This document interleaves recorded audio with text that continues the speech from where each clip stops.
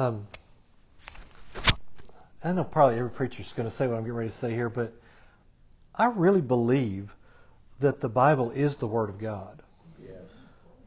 And I believe that God says what He means, and He means what He says. You know, there are a lot of people that are trying to make excuses for not believing or not obeying the Scriptures. But I tell you, we need to come to the place in our lives where we believe it. I can't tell you how many times I've heard people say to me, well, I believe the Bible, but. I'm going to tell you, they need to get off that but right now. That's not where you need to be. I believe the Bible, and I'm going to do what it says no matter how I feel. I remember years ago, this is back in about 1998, I think, there was a line of thunderstorms went through Alabama, and a tornado touched down in Birmingham, Alabama, and destroyed a whole area of town. And so I'm not one to watch the national news a whole lot, but I happened to be watching the ABC News that night, and they were talking about this tornado that touched down and destroyed a great part of Birmingham, Alabama.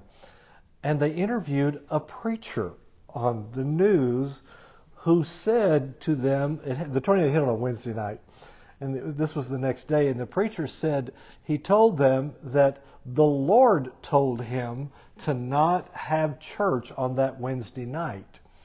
And so the tornado came, and I mean, it totally wiped out their church. And had they been there that night, they would have all died. But he said the Lord, when he said this was the African American part of town that this storm went through, and he just happened to be a black pastor, and he said the Lord told him to call his elders. It was a black Lutheran church, and he told his elders, he said, we're not going to have Bible study tonight. And they said, why not? And he said, because the Lord told me. So they didn't like it, but they didn't have it, and then they were happy after that. Well, as I'm watching it on television, the Holy Spirit spoke to me, and He said, go help that man. And I said, okay. So I got a plane ticket the next day, I think, and flew to Birmingham. I called him first. It took me a long time to find out how to get in touch with him because I had to go through ABC News to figure it out. But I flew down there. He picks me. No, I rented a car. I went to see him. And so we looked at the damage, and it was devastational. And I asked him, I said, so the Lord told you not to have church? He said, yes. And he said, yeah, the elders didn't believe me, but they went along with it. And I said, well, do they believe you now? And he said, I don't know if they believe me or not. He said, but I'll tell you an interesting story. He said, there's a man in our area, and he is kind of like an apostle in the area. He can go to any church, doesn't matter the denomination, and he can speak, and they give him an opportunity to speak wherever he goes, and he prophesies to the people. He said he came to our church the previous Sunday, and he stood in front of the congregation, and he prophesied, and he said, a whirlwind is coming. And they're all going, oh, hallelujah, amen. And so he prophesied that a whirlwind would come to this church. And I said, wow, I'd like to meet this man. He said, well, he's 96 years old, and he said he prophesies in all the churches. And I said, okay, can you take me to see him? And he said, yes, I can. So he takes me to this man's house. We walk up to the door. We knock on the door. The man opens the door. I've never seen him before in my life. He's got a voice like James Earl Jones. And he looks at me, and he said, I'll never forget this. He looks at me and says, don't play with the Word of God. Well, I didn't think I was playing with the Word of God, quite honestly. But I said, yes, sir. And so we talked for a few minutes, and he was 96 years old, but he looked like he might have been 70 years old. He was healthy. He was in his right mind. He was just a specimen of the Lord. And I looked at him and I said, tell me this, how are you so young and active at 96 years of age? He said, I don't play with the Word of God. And I thought of that over the years. Too many Christians play with the Word of God. Too many Christians have this pick and choose of what I'm going to believe and what I'm not going to believe. I decided many years ago I either have to believe it all or believe none of it.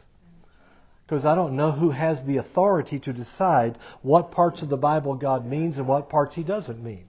And so I had to come to the decision in my own life, just as an individual, not even as a preacher, that I had to decide, do I believe it or don't I? And I chose to believe it. I was in a terrible place in my life. I read a passage of Scripture, and when I read the passage of Scripture, I realized my life didn't meet up with the Scripture. And I remember talking to God, and I said, either my life is a lie or your word is a lie. And I decide this moment that your word is true and that my circumstances are lying. And I began to believe His word. And I'd been a Christian for a long time and thought I believed the Bible, but realized I didn't believe all of it. And I chose that night to begin to believe it. Whether I understood it or felt like it, I was going to believe what God said. I'll tell you, that's the key for successful Christianity, is believing what the Bible says. I believe it. God is not ignorant. He's not up in heaven trying to speak a language we don't understand. He's working overtime to help us understand what He said. And He wants us to believe it. I know this. The devil knows if you believe it or not. Do you know the devil knows if your faith is real? He's been studying humans for thousands of years now, and he's been watching, and he can tell whether or not we really believe the Word of God. He knows that. See, faith, real Bible faith, comes from the heart and not the mind. Does that make sense what I just said? Here's what the Scripture says. For with the heart man believeth unto righteousness, and with the mouth confession is made to salvation. See, we understand if we believe something in our heart, it will make its way to our mouth. Whatever we believe in our heart, we will eventually say out loud. When we believe it, Jesus said, He said that out of the abundance of the heart, the mouth will speak, because what I believe is in my heart. Now, I can fake it with you for an hour, but I can't fake it 24/7. And what I say 24/7 is what I really believe. That's what I believe. You ought to be around my house sometimes, because Tammy's even more of a stickler at this than me. And she'll say to me, I'll say something, and she'll go, well, is that what you want? Because Jesus said, out of the abundance of the heart, the mouth will speak, and a good man out of the good treasure brings forth good things. And an evil man out of an evil treasure brings forth evil things. In other words, we produce in our lives what we say with our mouth because we believe it in our hearts. All right? The devil understands that. He hangs around you when you're not talking Christianese to other Christians. He knows what you're saying, and he can tell if your faith is real or if it's false. I'll tell you, the only way to get the Word in our heart is to meditate in it. The word meditate means to mutter, to utter, to speak to yourself over and over again. Meditation is the most powerful thing that you can do with the Word of God. Let me say this. This crowd's old enough. If I say this, Winston tastes good like everybody knows what it said because you sang the song. You meditated in that commercial. I remember being a little boy. My mom smoked Winston, and I thought that was a great song. And so we would sing, Winston tastes good like a cigarette should. And we sang it all the time. All right? And so did you. And that's why you know what it says. Okay, you knew when to clap. I didn't clap, but you knew what to do. If we take the Word of God and we do the very same thing with the Word, that's what's going to revolutionize our life. Taking it, muttering it over and over again. The devil has tried to take over music because he understands that music is a way of meditation. He's tried to take over the whole musical industry because he knows if he can get us to sing about murder, to sing about drugs, to sing about sex, to sing about illicit things, then that's what we're going to meditate on, and that's going to be in our heart. We need to take it back, and we need to begin to take our minds over. And I said this a few weeks ago, my mind is my mind, and I can choose what I want. And if I'll meditate in the Word, faith will drop into my heart. And I know this, you can't chew on anything without swallowing some of it. If you chew on it long enough, you've got to swallow some of it. If we take the Word and we just meditate, that's chewing on it, then all of a sudden faith will rise up in our heart. Last time we started talking about we got to know where we stand. We must stand in faith and know that we are over the devil. We are over all those things that he brings. He is under our feet. We need to know that as believers, we are not beggars. I hear people pray prayers sometimes that almost make me want to scratch a blackboard because it would make me cringe less. Because they beg God for things. Oh God, please help us. We're not beggars. We're not paupers. We're sons and daughters of Almighty God. And if we understand who we are and where we are in Christ, we don't have to beg Him. He is our Father.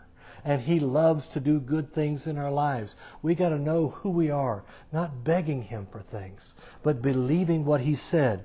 One time, my daughter, when she was a teenager, she came running into my office and she said, Daddy, I just want to give you a big old kiss before I go to school. And I replied, well, honey, you're too late. Your mama came here about 10 minutes ago and I don't have any cash left. I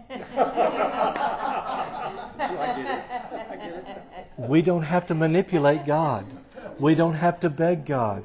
He is a good Father. I mean, too much of the church operates in trying to manipulate God and beg God. And if I can just do enough good things, then God will owe me something. And you understand, God doesn't owe us anything and never will owe us anything. No.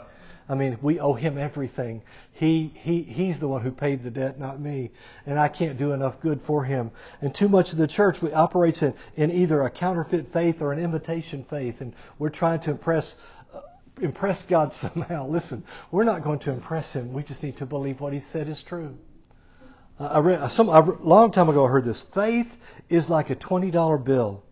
You don't know if it's real or not until you try to use it.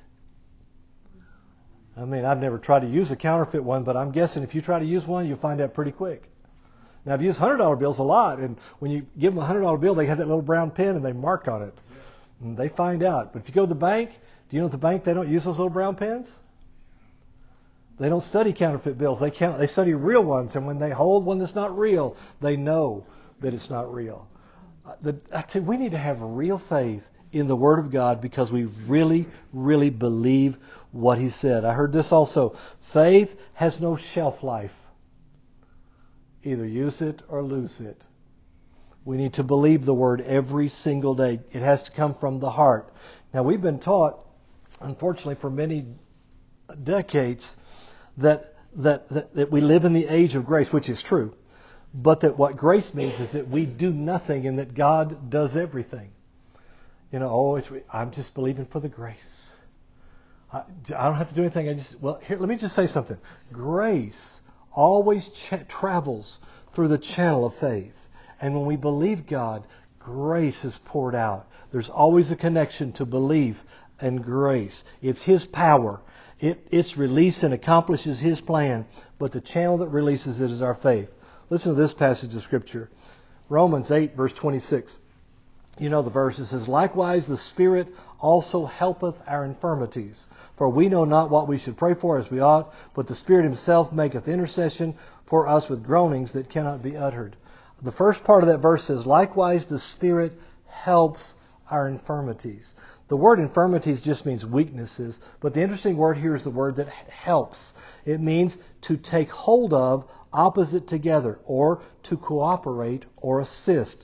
It means to lay hold along with, to strive to obtain with others, to help in obtaining, to take hold with another, to partner with. What that says is that the Holy Spirit partners with us.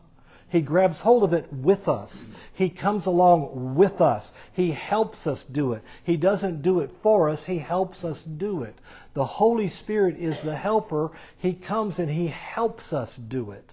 Sometimes we get the idea that we don't ever have to do anything. We can just kick back and eat bonbons and the Lord will do all the work.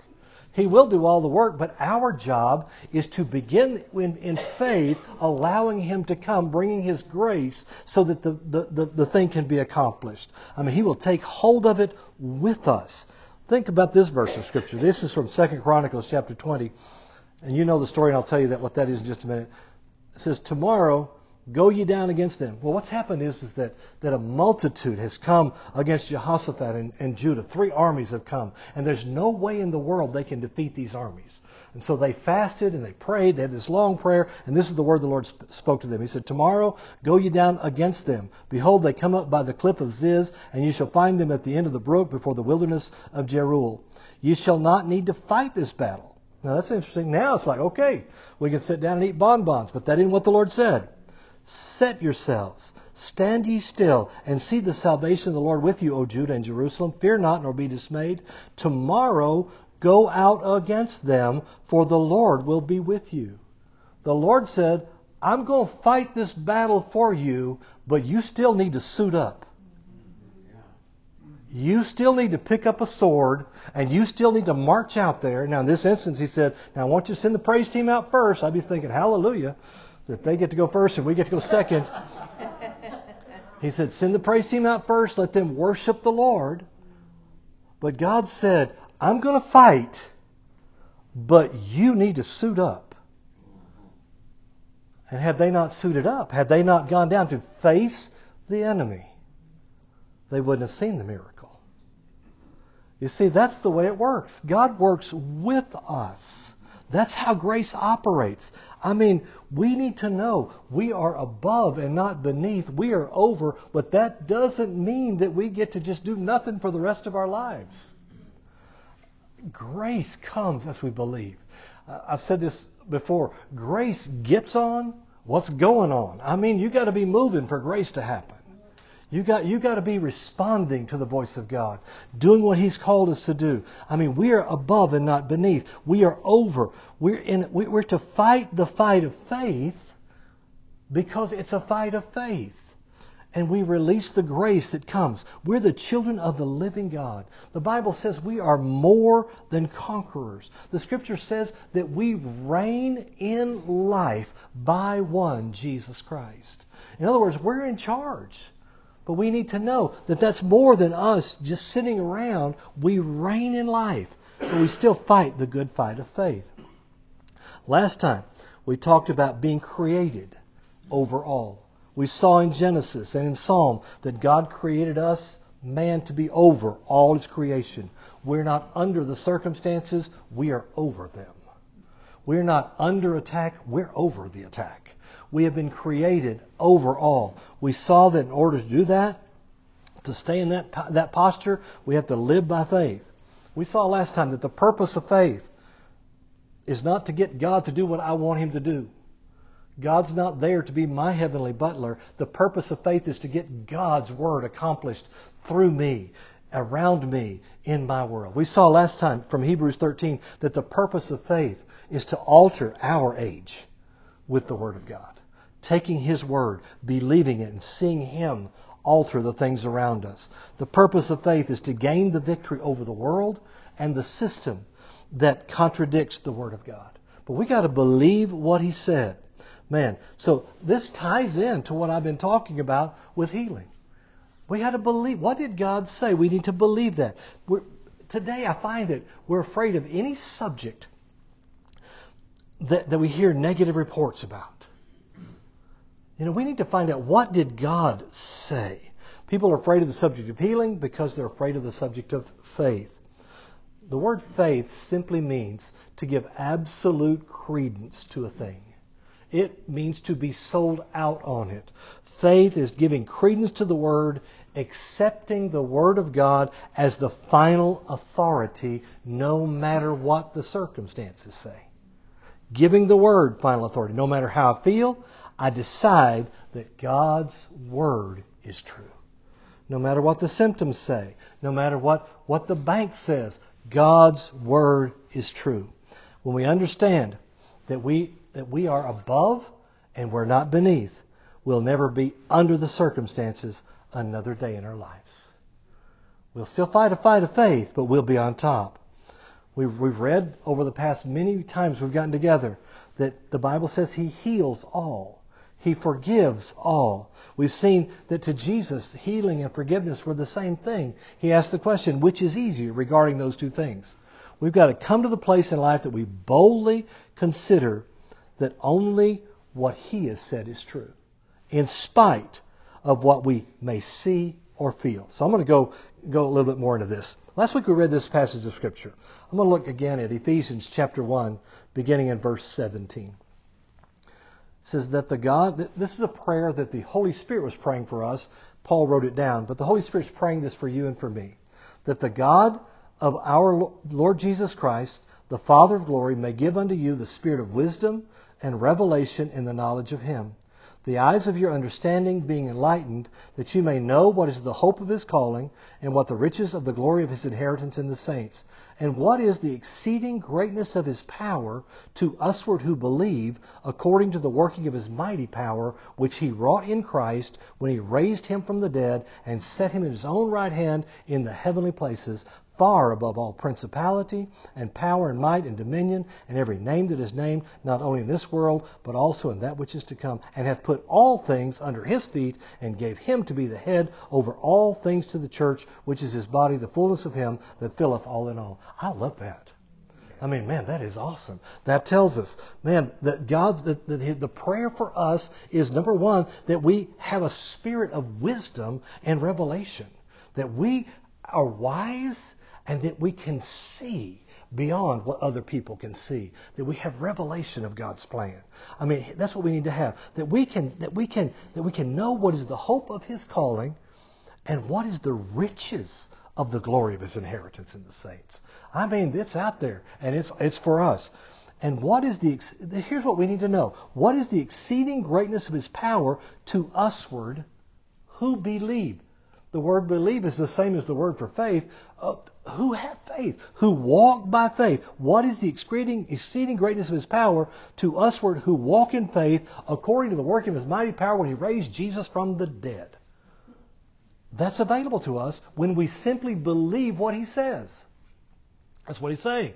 Then He went on to describe this about Jesus. I mean, the Bible says that Jesus is far above all. Anybody believe that? I believe that. That's pretty easy to believe, right? I mean, we all, I think, if we took a poll, we'd say, all right, we all believe without a doubt that Jesus was raised from the dead, that tonight He is seated at the Father's right hand. All right, which tells me the Father's left-handed. You can't prove me wrong. I'm just going to tell you. I say that because I'm left-handed. That's why I would say that. Some think that the battle between Jesus and demons is a hard one. I mean, they're fighting tooth and nail, and they're exchanging punches, and all this is going. Can I just tell you something?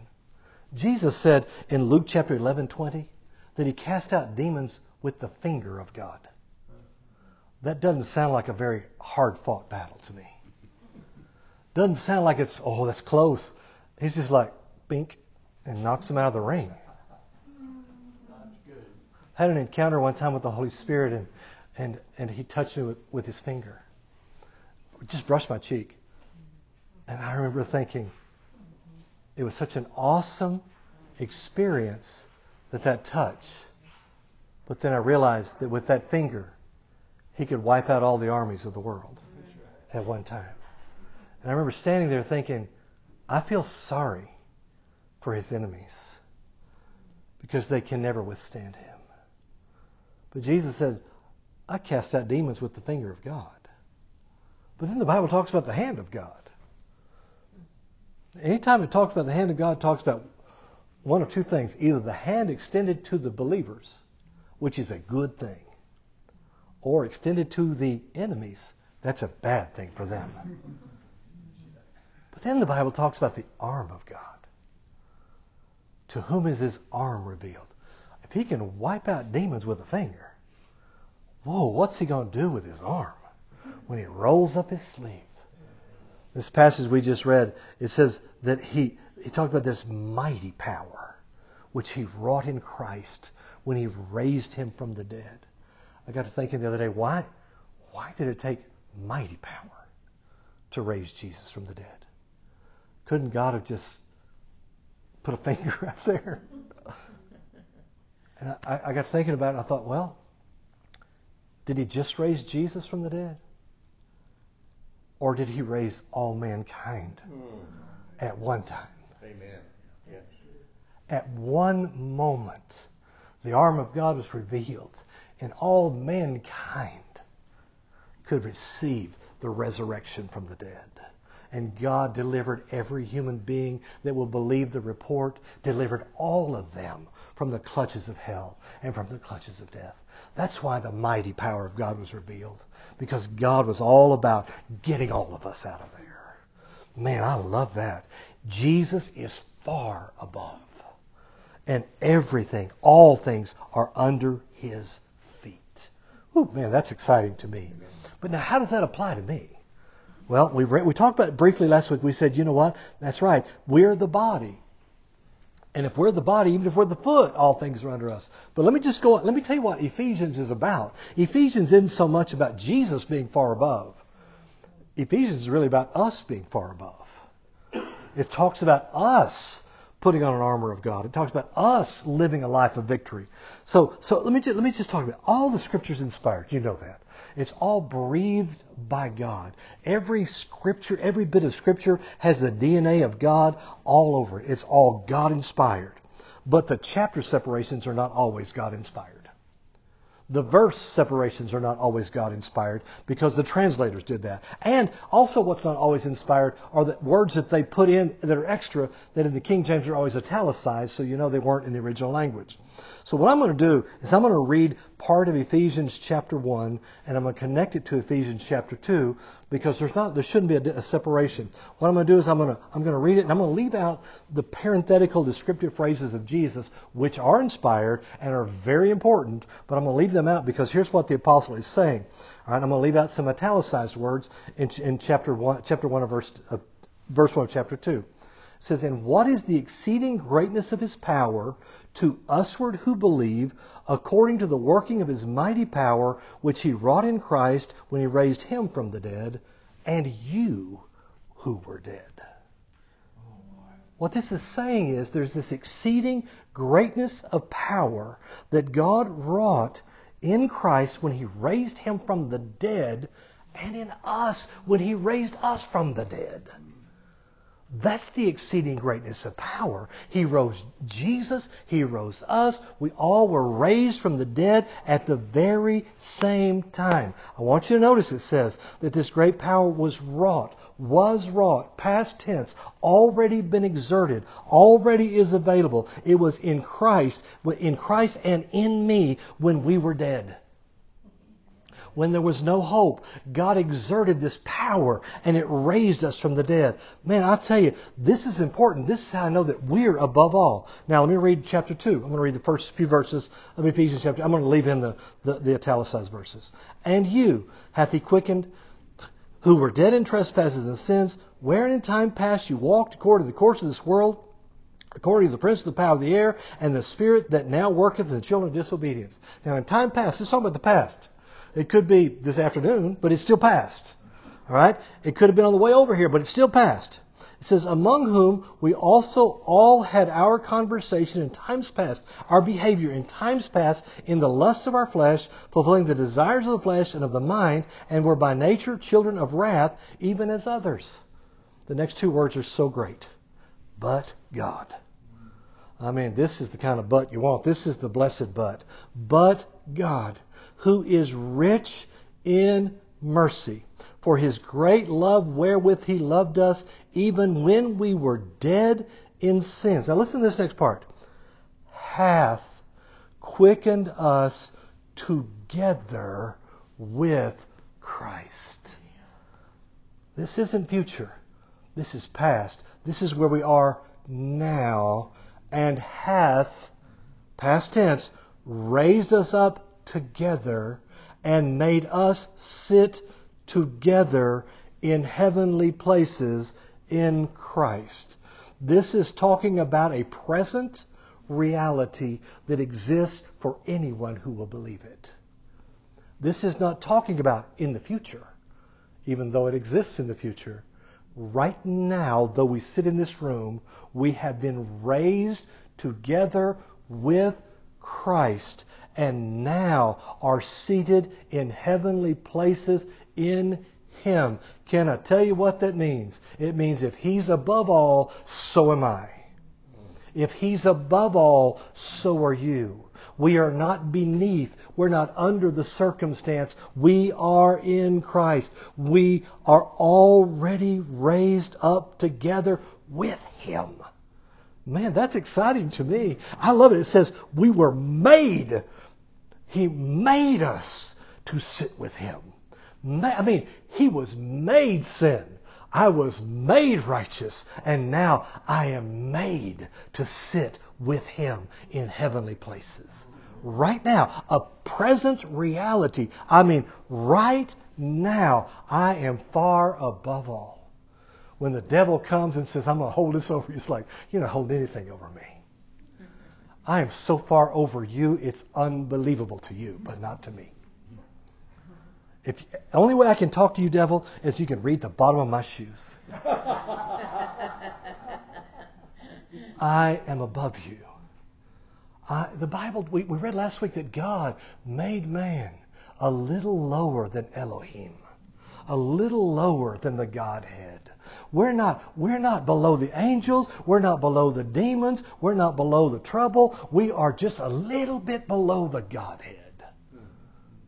And here's the cool thing. The Godhead, one of us is in it. Jesus. God became a man and is in the Godhead. We are in Him. I mean, if we understand that we've been raised to be seated in Him, we'll never be under. We can't be under because there's nothing that could be over us except for God. Man, I like this. Sickness is under me. Man, sin is under me. Circumstances are under me. In Christ, I am far above all. I'm going to read the next couple of verses. Then in the ages to come. Now, it's already good. Now, this is what's amazing. We're already seated in Him.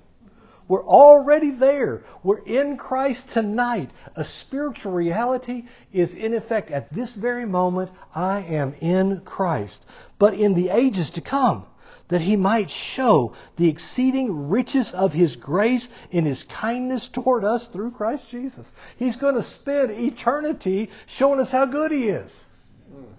It's already good. But He's going to spend eternity. For by grace are you saved. The word saved, we talked about it in other teachings, doesn't mean born again. It means rescued, delivered, made well, made whole.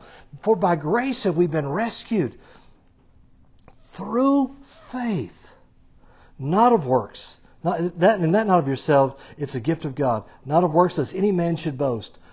But it doesn't end there. For we are His workmanship, created in Christ Jesus unto good works, which God hath before ordained that we should walk in them. It's talking about how that, we are in Him. And because we're in Him, we're going to have eternity, to have all these great things. His salvation, His deliverance, His rescue, His well-being comes as we believe Him, and grace flows into our lives. And as the grace flows into our lives, we know it's not about me, it's about Him. So that we can do the things He created us to do. So we can change the world that we live in. So we can alter a generation. Why can we do it? Because we're above all. There's no force. There's no demon force. Nothing that can ever stop us. The Amplified says, for we are God's own handiwork, His workmanship, recreated in Christ Jesus, born anew, that we may do those good works. So that's not sitting around eating bonbons. That's fighting the fight of faith. And that's taking the victory of God into the world. That we may do those good works which God predestined, planned beforehand for us, taking paths which He prepared ahead of time, that we should walk in them, living the good life which He prearranged and made ready for us to live. It's a good life. Man, that's what's supposed to happen. We are far above all. Now, the only way that can happen is if we understand that far above all is a position of faith. It's a real position. It's where we should be living right now, but it's a position of faith. And I'm out of time, so I'm not going to talk about that tonight. But next week, next time, I'm going to talk about how simple it is to stay in a position of faith. Faith is not something we can work up. It's not something that we can just grit our teeth and get it. Faith comes to every believer. Believers believe. That's what they do. Runners run. Swimmers swim. Believers believe. We can believe the Word of God. I hear people say, well, I just can't believe. Yes, you can. You already do. You believe something. You believe you can. You already believe something. I'm going to show you how we can believe God. next time. Amen. Let's pray. Father, tonight we just give you thanks for your word. I just really believe your word is true.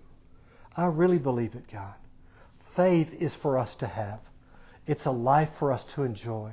Jesus, you said that you came to give us life that's full and overflowing. And we can believe you for it. I thank you tonight for ears that hear. I thank you for revelation that comes by your Spirit. Lord, I give you glory and I give you honor. In Jesus' name, amen.